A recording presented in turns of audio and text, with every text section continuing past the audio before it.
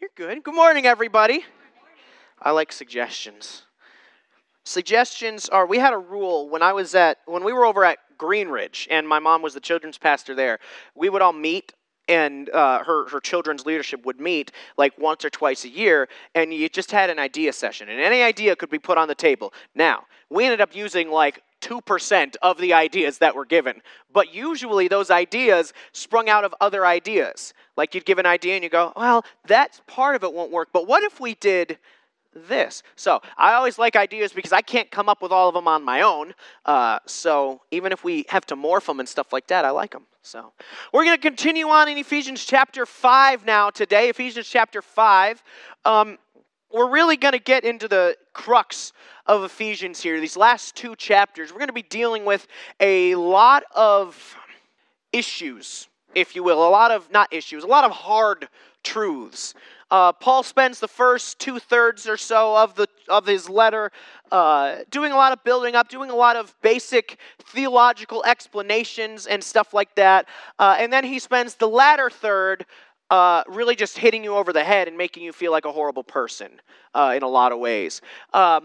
Pointing out how we're supposed to live. And there are some hard truths, some truths that do not go along with established culture. They didn't then, they don't now, and they won't until we're in heaven. The good thing is God never calls us to be part of the culture.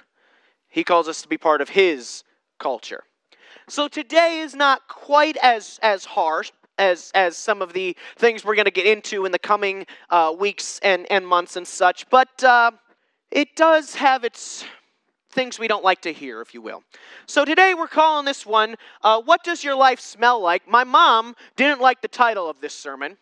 Every week I send her and my dad the title and the passage so that mom can put it in the bulletin, and so that dad, when he does the podcast, I almost said PowerPoint, that wasn't it. The podcast has the title and thing right there. And mom goes, well, that's a weird title. And I said, but we're going to talk about the aroma of your life. I thought it was kind of clever, but apparently not.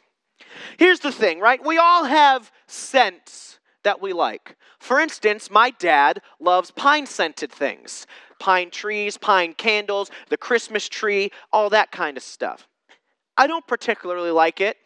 I like wood-scented things. Sandalwood, cedarwood. My sister makes us candles every year for Christmas, and she always makes me one called Christmas Hearth. And it's got a bunch of different notes in it, but one of them is like a burning fireplace, right? I love the smell of campfires. I love the smell of fresh mown grass. Anybody here with me on this? I love the smell of gasoline.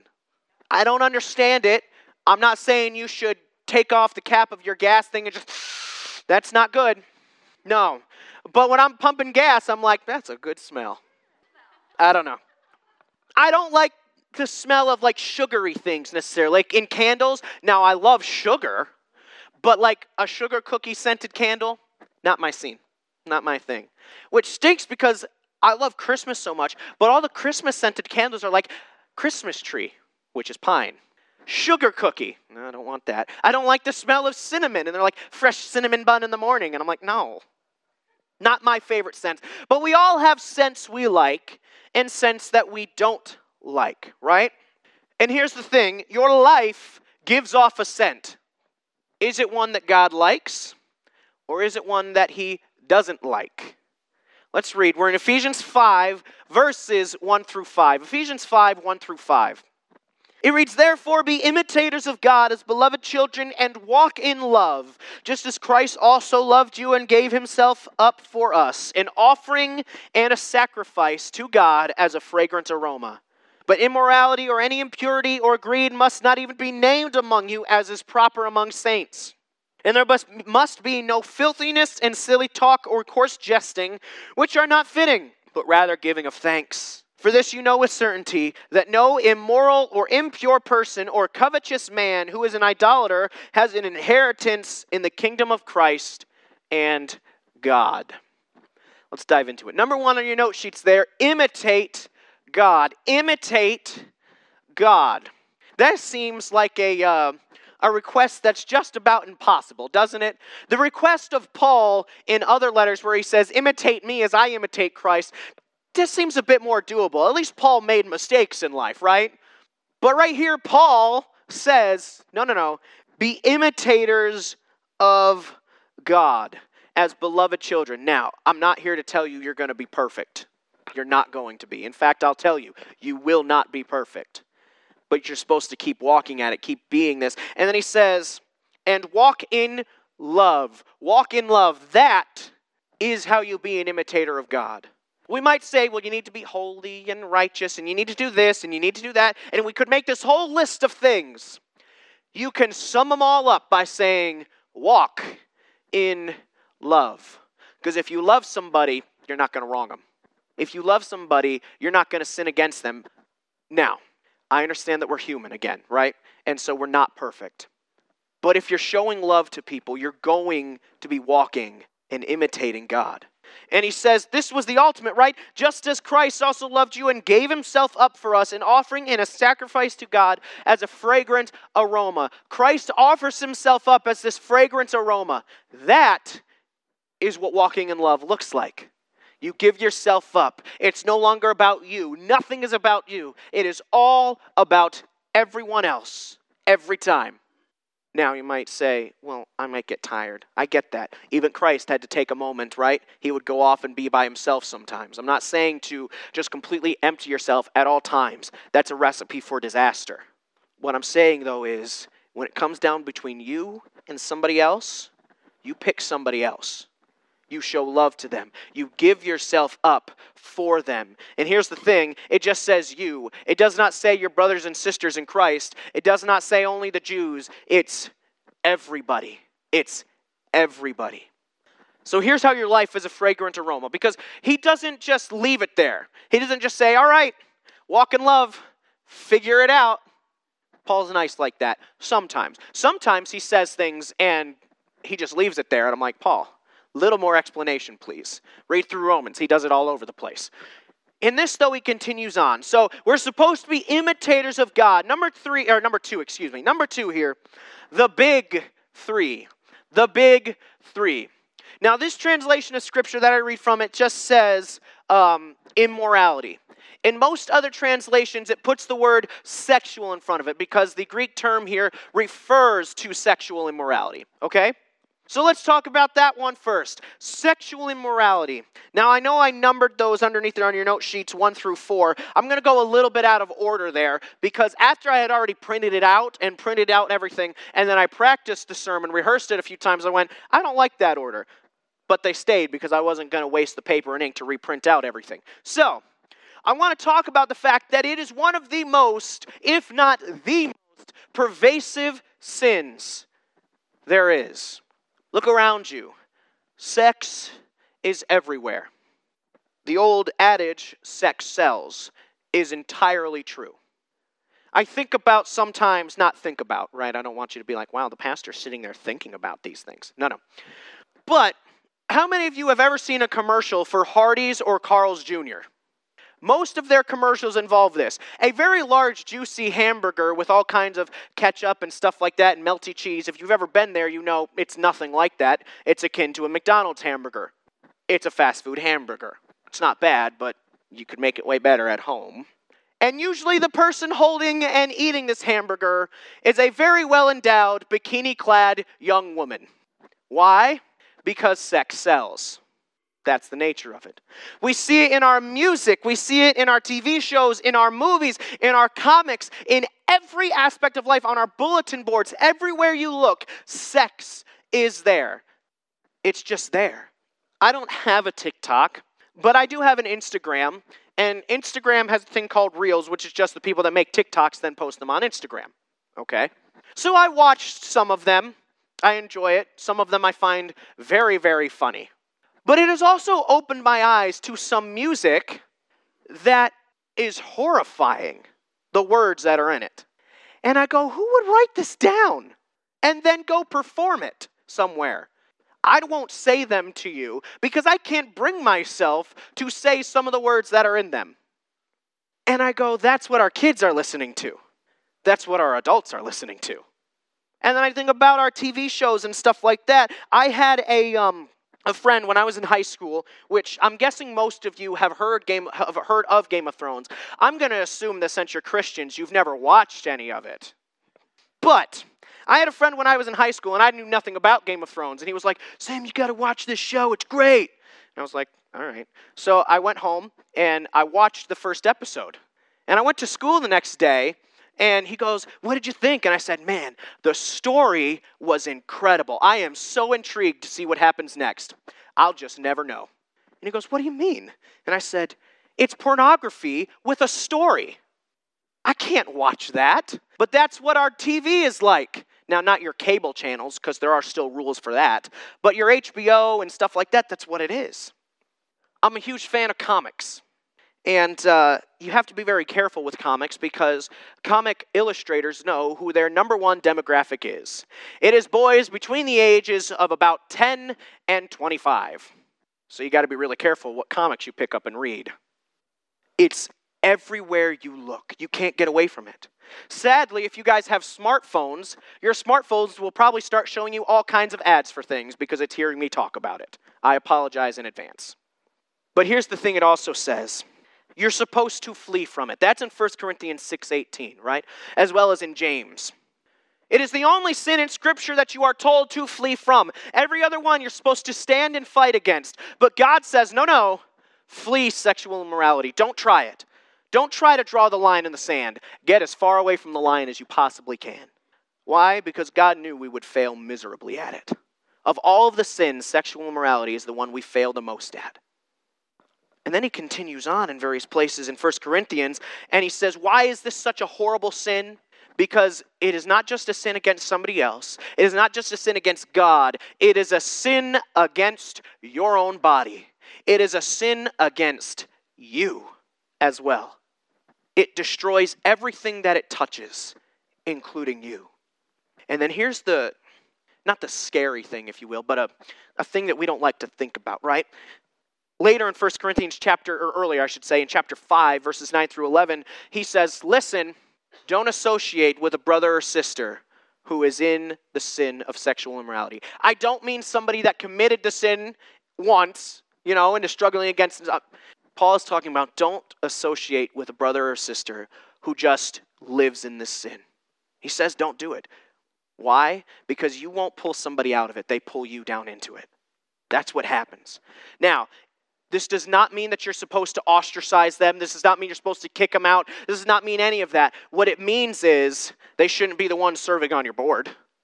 They shouldn't be the ones making the decisions. They shouldn't be the ones that you look to for wisdom and guidance because they haven't gotten their own major area in life under control. It doesn't mean that they're not saved either. I want to point that out. But God says flee from the sin, and it means included in your friends and family that have it in them. Flee from it. Now, when people start fighting it and struggling against it, we talked about that last week, right? When struggling against sin means you're actually struggling against it. That's a good thing. Then you help them. Then you say, yes, we're going to do our best to help you and pray for you and help pull you out of this. But this is talking about the type of person that just goes, yeah, whatever. I'm in it and I'm not going to come out of it. I don't want to come out of it. That's what it's talking about there. So sexual immorality. And then impurity. Impurity is oftentimes roped in with sexual immorality. Here's the thing. Sexual immorality is one type of impurity. Impurity covers a wider range of sins. To be impure means to be defiled. And in the Old Testament, there were many rituals and sacrifices you had to do in order to become pure again if you had been made impure or defiled, right? Now, granted, and the nice thing is, the good thing is that in New Testament times, which we live in, we don't have to worry about that as much. We have Christ who was sacrificed for us so that when we are impure, we can be made pure by accepting him. But this impurity, it just means to be defiled, and it encompasses a bunch of sins. So here's what Paul did. He says, I'm going to name the one that everybody struggles with the most, and then I'm just going to broaden the horizons and say, don't be impure as well. He'll do that later in Scripture, later when he's talking about what can separate us from the love of God. He names like 4 or 5 different things, and then he goes, or anything else in all of creation. He's like, I'm tired of making the list, everything else. It's pretty much what he does here. I'm going to handle the biggest one, then I'm just going to say everything else as well. Then he moves down to greed. And he says later there, down in verse 5, or a covetous man or a greedy man, who is an idolater. And I said, idolatry and greed, the same sin? What? They are. Here's why. If you are greedy, you are putting something above God. What is putting something above God? Idolatry. They end at the same point, right? If you're greedy for money, and we always think of greed as just money, it's not, but we'll use it as that one because that's the biggest one that we think of. If you're greedy for money, that means you are putting wealth and the accumulation of wealth higher than God. And he says you're an idolater, if you're a greedy person. We all have our idols in life, right? We all do. It could be sports, it could be music, movies, reading, right? It doesn't have to be bad things, right? And none of those things are bad things. It could be bad things. You could idolize drinking and you're just a drunkard all the time. You could idolize sex. That's called sexual immorality, right? You can idolize these different things. They don't have to be bad to be an idol. They become an idol when you put them above God. Here's the thing, church. Church can be an idol. This building can be an idol if you put it above God. If you put the church service above God as more important than God, it's an idol.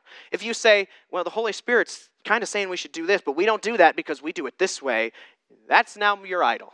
Doing it the traditional way. We like to call it legalism or traditionalism. We like to give it fancy names so we don't feel as bad about it. Let's call it what it is. It's idolatry. And I'm not saying that there aren't do's and don'ts. We just talked about some last week. But when the list of do's and don'ts becomes more important than God and the relationship with Him, then it's become an idol. So he warns against these three, and by proxy, 4 different things.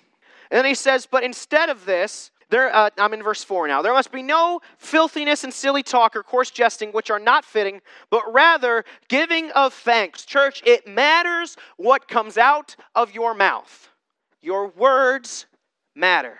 We spent probably 15 minutes last week talking about our words and in our letters, right? What we type as well. So I'm not going to spend nearly as much time on it today as I did last week. But it's important to point out that what you say matters. And he says, listen, no foolish or coarse talk or silly talk. This is talk that is full of innuendo or double meaning. Saying something but meaning something else. Throw it out. Let your yes be yes and let your no be no. Church, sometimes it's better just to say nothing at all. Let me revise that. Most of the time, it's better just to say nothing at all. Sometimes words have to be said. I'm not denying that fact. But if you can't say something and be giving thanks, then you shouldn't be doing it. Let me give an example of the importance of the words that come out of our mouth, right? In the church, and I'm talking about the Christian church as a whole, right? We love to disguise gossip as we should pray for you. We love to have our prayer meetings and somebody sits down and goes, oh, did you hear about Jill's daughter, Jen? She was at the bar last night for 4 hours. It was the 3rd time this week. We need to pray for her. Yes, we do. But all you've done is just gossip about Jen. You don't care about her. You care about making sure everyone knows that you're in the know. Versus, hey, Jill came to me and told me that her daughter's really struggling and asked us to pray for her. We need to do that. The difference in the heart behind it. The words matter, and the difference in the heart behind it matters. And that's what Paul is talking about here. Watch what your words say. Watch what you say. And then he gives in the very ending of verse 5, and we're just about done here, the very ending of verse 5, the scariest thing that you can read. For those types of people, and he names them off again, will not inherit the kingdom of Christ and God. Is Paul here trying to say that you can lose your salvation after having previously said early in this letter that your salvation is preserved? If you are saved, you are saved. No, he's not saying that. What he's saying is that if you are a person who willfully walks in these types of sins, not struggles against them, but willfully walks as sexually immoral or impure or greedy, idolatrous, readily just lets whatever you want comes out of your mouth, right? If he's saying if you don't struggle against those things and that's the type of life you live without trying to rely on God to help you fix it and walk through it, were you ever actually saved? You see, Satan has convinced Christians through a millennia, right? 2 millennia, because a millennia is 1,000 years, so 2 millennia, that they're saved when they're not. Hell has an incredible amount of souls who thought they had done it. But they grew up in church. They knew all the answers. So yeah, they were saved. Or they told themselves long enough that they're going to believe this lie. They lied long enough that they began to believe the lie. That happens. You see, it doesn't matter how long you've been in church. It doesn't matter how long you've told yourself you're a Christian. What matters is, did you ever accept Christ? It doesn't matter what prayer you prayed, right? We do that because it's easier. But you could pray the sinner's prayer and not be saved if your heart doesn't say, I want a Savior, and I need a Savior, and it's Christ. And Paul is saying, listen, if you willfully walk in these types of things, your heart never cried out for a Savior. It never did. Because if you're going to follow God, if you're going to walk in that way, right? We talked about last week how you do these do's and don'ts because you have the relationship with God. And if you had that relationship, you wouldn't willfully walk in these things. I don't mean you'll never sin. I mean you won't walk and go, well, whatever. It's all good. Doesn't matter. It can even extend so far as, I sinned. Well, God forgives me for that, and just keep going. No, you should still feel the weight of what you've done. You were forgiven. You are forgiven. You should still feel the weight that you did something wrong, that you grieved, as we read last week, grieved the Holy Spirit. I knew that my parents would forgive me when I did things. It didn't mean that I didn't feel shame when I had to go and tell them, or when they came and told me that I had done them. You should still feel that for a moment. You shouldn't live in that, but you should still feel that guilt, that shame for just a moment, because you did do something wrong, and then he washes it away. Church, this morning, and I'm going to end with this.